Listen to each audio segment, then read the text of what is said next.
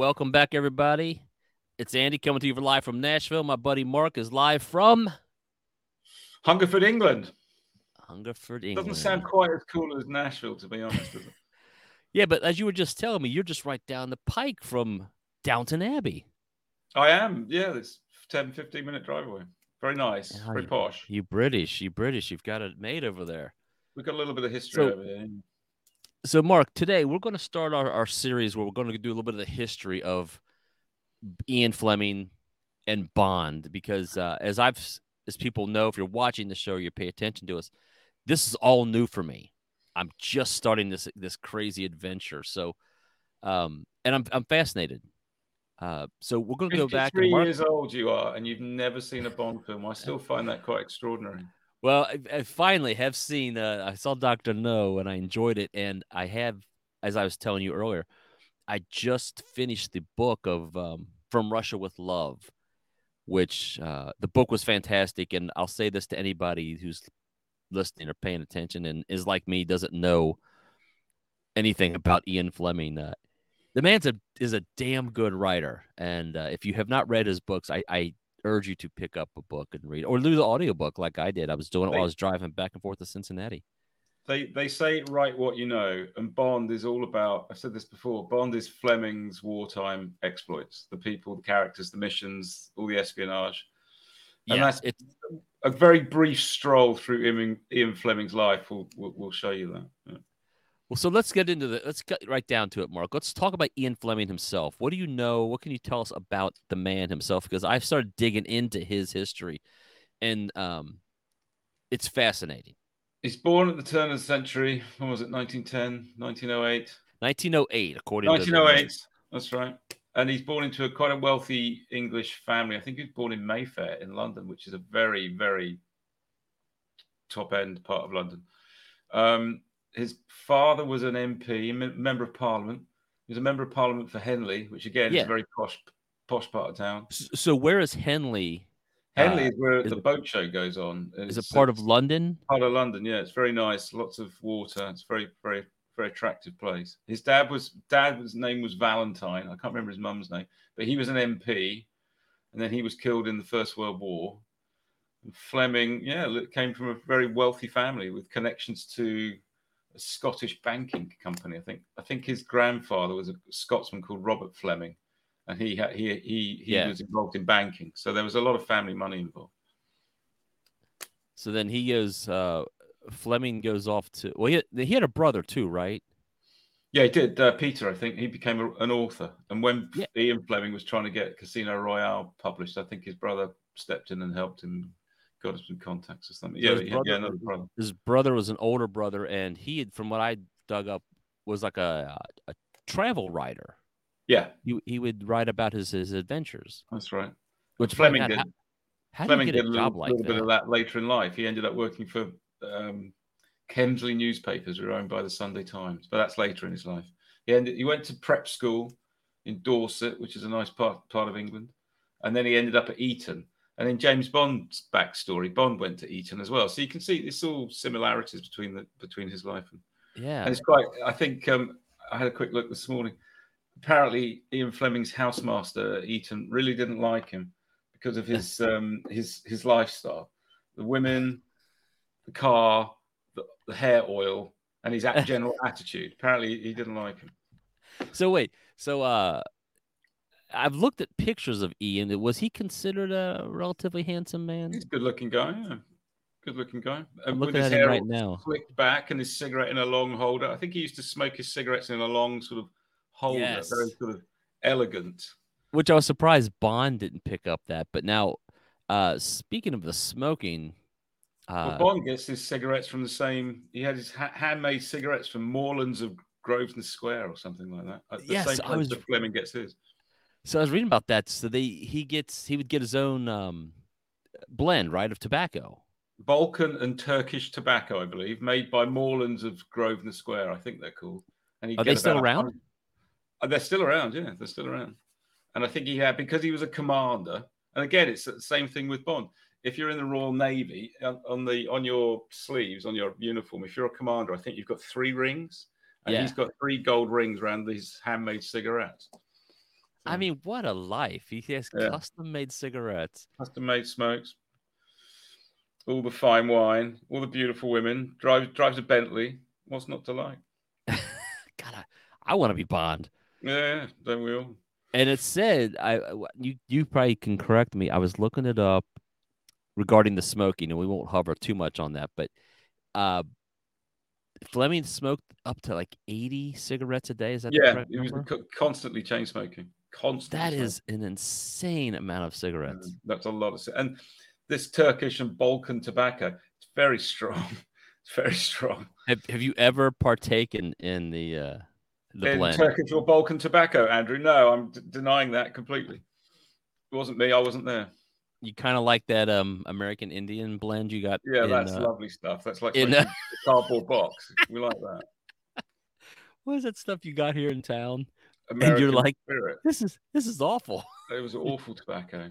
Not that Just I'm left it. recommending smoking You left it in my car. You're like, should I quit before I smoke that stuff? next to a half-eaten banana. But yeah, no, he used to smoke a lot. And I mean, that's eventually, if we fast forward into the future, that's what killed him because he was only 56, I think, when he died. He had a heart attack because he'd been Yeah. smoking and drinking and all his entire life. So we move on. He goes to college. Yeah, He goes to comes Eton. he comes out of school, and his plan is what? Do we know? Does he want to be a I journalist, or think does he I want think to go into the military? I think he tried to get into the Foreign Office, the English government, and I think he passed the test to get in, but they didn't offer him the job. Something like that. He went off to Austria to learn to ski and to get ready for this job at the Foreign Office, but it didn't come together at the end. So then he got a job at Reuters, the news agency. He was a journalist, and I Okay. think that was the early 30s. He ended up. I know there was a story about him ending up in Moscow covering something in Moscow, and he tried to get an interview with Stalin, and actually got a handwritten message back from Stalin politely declining the offer of an interview or something. So he was quite, very active man in the 30s. Bolshevik Revolution, communists in Russia, rise of the Nazis. He was involved in all of that, reporting on it all over Europe and the rest of the world. Very well travelled man. And again, Bond, well travelled man, all these adventures all over the world. It's all from the mind of Ian Fleming. Yeah. And from one of the notes I had read somewhere was that a lot of his um, enemies or villains in his story are Russian, Balkan, Yeah. That era or that geographical area. I'm sorry. Because the war. Well, the war was what he got involved with the war in 1939. He joined naval intelligence, and that ended in 45. And then in 46, he went to work for the Sunday Times. So yeah, and then of course you're into the Cold War and Yes. all those all that sort of villainy. So that's the genesis of Bond, his wartime exploits and what was going on in the world in the late 40s, early 50s. Because Casino Royale came out when 53, I think. Yeah. 53, I believe. Yeah. And so then how does he get the job? When does he end up working for the Rear Admiral Godfrey? That's in 39 when war breaks out. He went and joined. He was that's John Godfrey that we were talking about the last time. He's the prototype for M, but he ended up being his personal assistant. Rear Admiral John Godfrey was the head of English naval intelligence in the war, and Fleming became his assistant basically. And there was a memo. What was it called? As the war began, there was a memo came out from naval intelligence, which apparently was written by Fleming. It came up with all these plans about how they ended up calling it the Trout memo because it likened using espionage and the war against Germany as fly fishing. So you're trying to lure, you're trying to lure people into your plots and your plans. There was a thing in the war called Operation Mincemeat, and it was a plan where they got England got a dead body, dressed it up as a British airman, attached a briefcase to it with lots of false documents, and then dropped it off the French coast. And then the German authorities picked it up, thinking it was a crashed English airman, took it ashore, and then found all these documents. It was all misdirection about D-Day and stuff like that. And apparently Fleming had a hand in starting that. There was a movie about it. It's quite a famous story. Operation Mincemeat is called. I mean, it's quite brilliant if you think about it. Yeah, there I was mean, another one sorry called, for the dead body and the family of the dead man, but but the ingenuity behind it, and it worked. They did it. They pulled it off. well, You absolutely, like, because it makes sense. yeah. There was You another find one a called Operation. I like the name of this, Operation Ruthless, and it was a plan to yeah, get hold of a Luftwaffe German aeroplane and fly it across the English Channel, but crash it and have an English crew on board, German speaking, but English crew on board in this crash plane. And of course, Germany would set France would send over a boat to pick up the crash plane, thinking it was a German's plane. The English spies who were masquerading as the airmen would take over the boat that was sent to rescue them and then take it back to England and have all the Enigma codes and everything on it. And that oh was my god, apparently from the brain of Ian Fleming. Very that's just clever stuff. brilliant. Yeah. That I mean, it kind of. I don't want to get off on From Russia with Love, but since I just read the book, it kind of lends to the Spectre Yeah. device that the whole gist of From Russia with Love is to get this coding The machine. Lecter machine is the Enigma machine from the war, basically. You Yeah, can it's see basically where the the Enigma. parallels. Yeah, Yeah, you can see where the parallels. It's all his experiences from the war. And there it's was a just character, I think I've mentioned it to you before, called Sidney Riley, who was an English spy in the early 20s when the Bolshevik Revolution took place in Russia. And I think he was Russian born, but he was an English spy. And he was very well known. There was a book published about him called Memoirs of a Secret Agent. And he disappeared in Russia, but somebody who knew him and was involved with his adventures published this book, which was a huge bestseller. And I think Fleming is quoted as saying that James Bond was just some nonsense that he dreamt up. He wasn't a Sidney Riley. So he's pulling inspiration from all these real life figures for James Bond. Sidney Riley. There was a TV show in England called in 1983 called Riley, Ace of Spies. They dramatized it, and that Australian guy, the guy that was in Jurassic Park, Sam Neill, oh yes, yes. played Sidney Riley, and it was the same time. 83 was when Octopussy came out, and Roger Moore was talking about not being Bond again, and so they were screen testing other people because he was so good in Riley, Ace of Spies. Sam Neill got an audition for it. He didn't get it. I think he turned it. He wasn't interested. But the Riley Ace of Spies angle, because he was so popular at the time, they had him into audition for Bond. Apparently, that's why. That is something I never knew that. And we'll probably have to do an episode later on in the show about all the people that could have been Bond. Could have been Bond. That's a very long list. Yeah. Or that auditioned and just didn't quite cut it. And it's funny to try to think about them now. Like, could I see Sam Neill as Bond? I guess I could. I think there is a clip of him doing his audition on YouTube somewhere, but he just doesn't. Yeah, it didn't. Oh yeah, YouTube's. But at the time, he was very popular because of this Riley Ace of Spies thing, and that's a well. true So story. let's jump up one thing real quick while we're talking about it. Is the name James Bond? You could tell the story, but I was fascinated when I found out where he got the name from because I thought, wow, what a brilliant name, Bond, James Bond. It's so iconic. Apparently, he was looking for a really dull, boring, flat name that wouldn't really stand out. And he had a house in Jamaica called Goldeneye, which is another story all in itself. And one of the books he had there, I think it's called Birds of the West Indies. It's called, and it was written, and it's an ornithologist. Or I can't pronounce it. Ornithologist. Yeah, that sounds right. Yeah, that's about right. All about watching birds and birds of the West Indies, and it's written by a guy called James Bond. And he apparently saw the name when he was trying to think of a name for his character, and he thought it was the dullest, most boring name he'd ever heard. And it was perfect. So that's the story behind the name, apparently. And he was a real guy.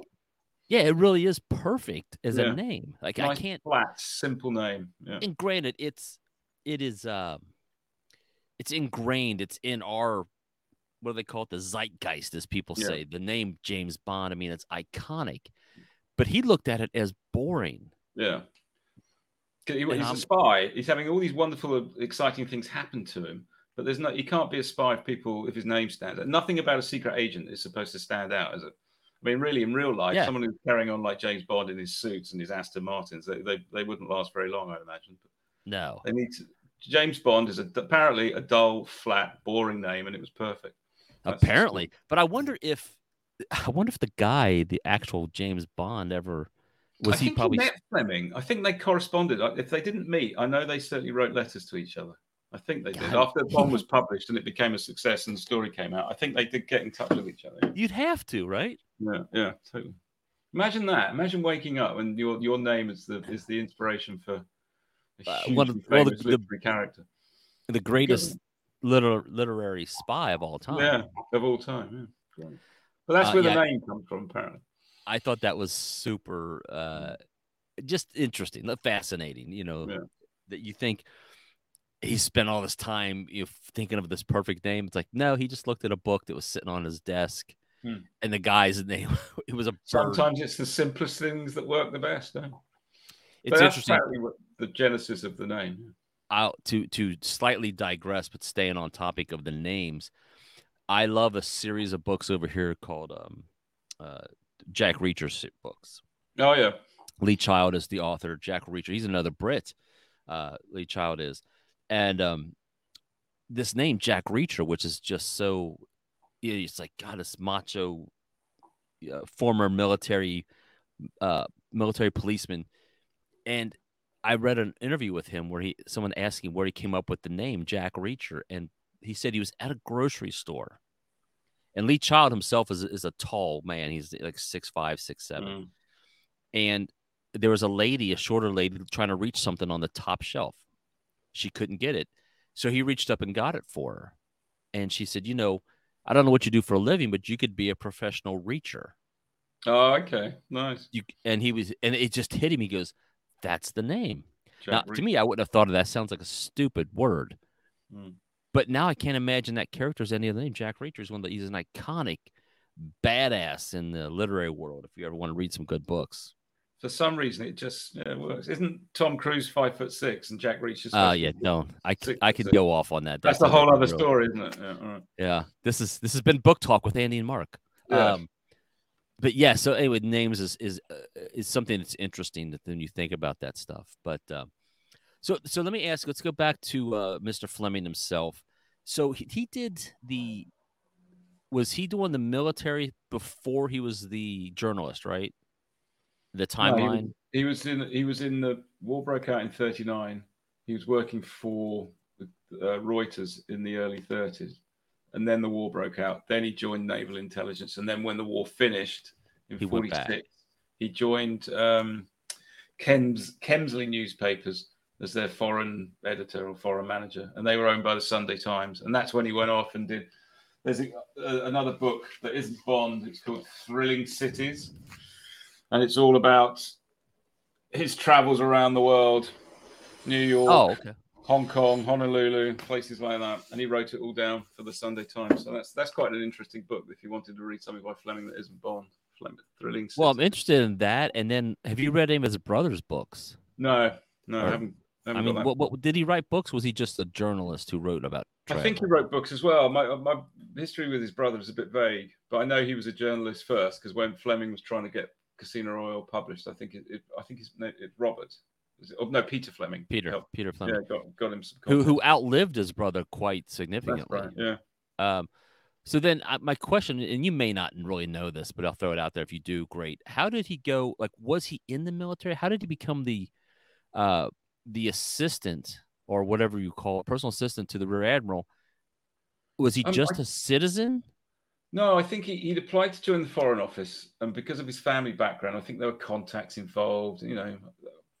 Favors might have been called in. I don't know this story about how he got in there, but I know he ended up being this personal assistant to Godfrey, and it was after that it was all. Yeah, because I can't imagine, like today, especially over here in America, our military, if some high-ranking admiral or general needed an assistant, that he would just go, just give me this journalist. He seems like a good chap. It would be a military guy. They would just bring somebody up in the ranks.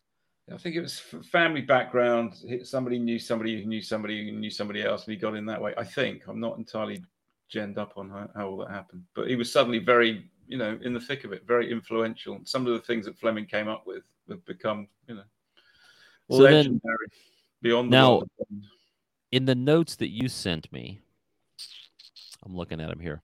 We touched briefly on his involvement in some of these missions. You sent me a note that says he was involved in planning Operation Goldeneye and Right. oversight of two intelligent units, the 30 Assault Unit and the T-Force. Yeah, there was the Goldeneye was the name of a secret mission that was about if Nazi Germany managed to overrun Spain, it was all about setting up a spy network in Spain to help, report on what was going on and disrupt things and stuff like that. GoldenEye was the title for that mission or that operation.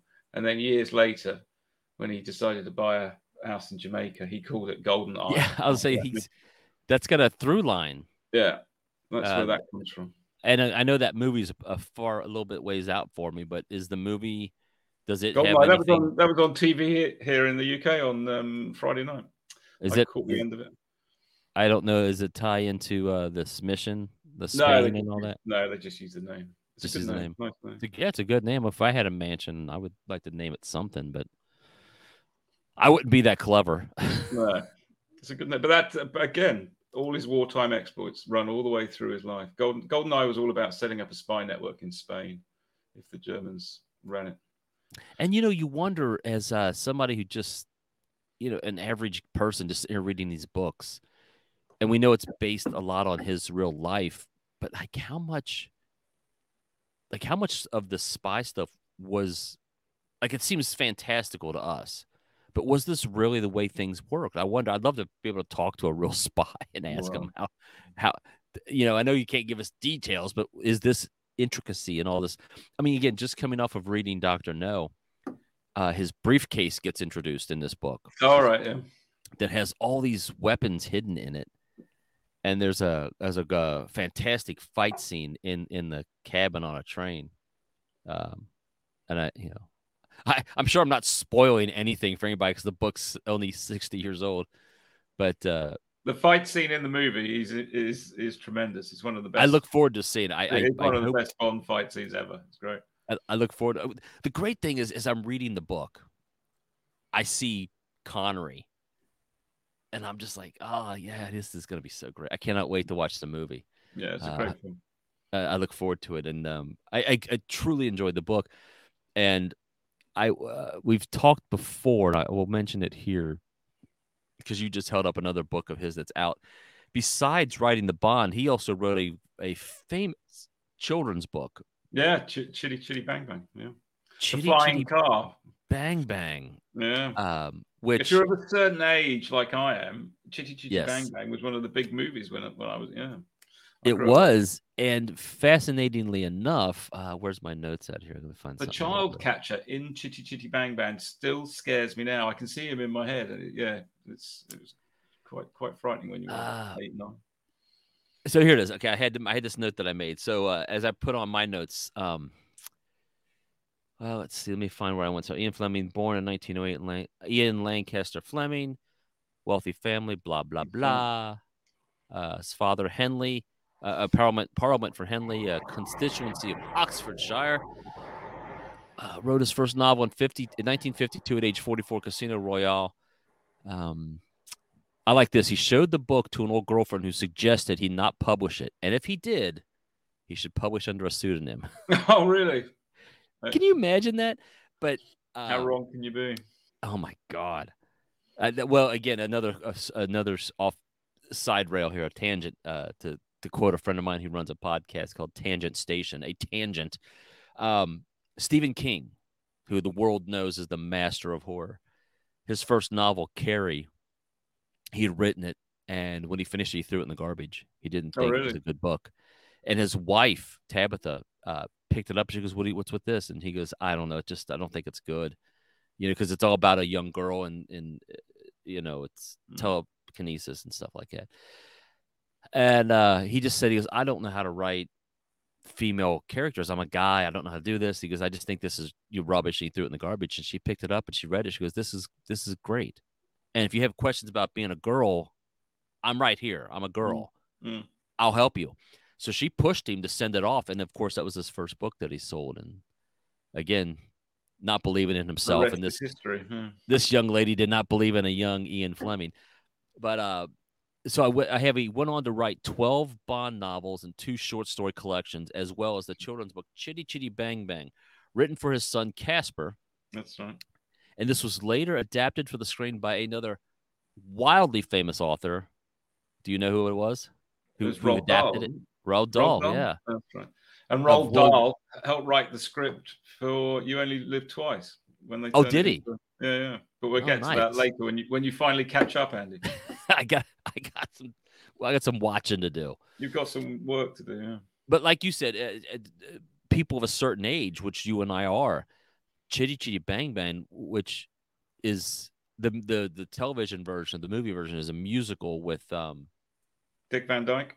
Dick Van Dyke, and you see that, and then you see James Bond, and you think, this is how is this the same written by the same person?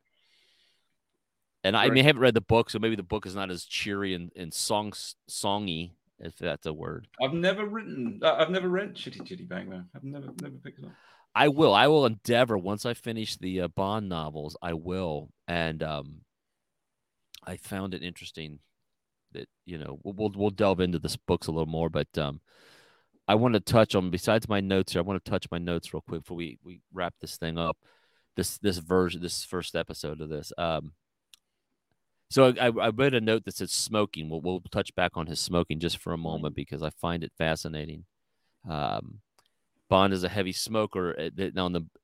According to, I guess, historians, Bond smoked about 70 cigarettes a day. Yeah. Custom made by Moreland. Same as Fleming. Yeah. The Balkan Turkish tobacco having higher nicotine content than normal, is what my notes say. They have the gold bands on the filter. Bond carried his cigarettes in a wide gunmetal cigarette case, which carried 50, which that plays an important role in From Russia with Love.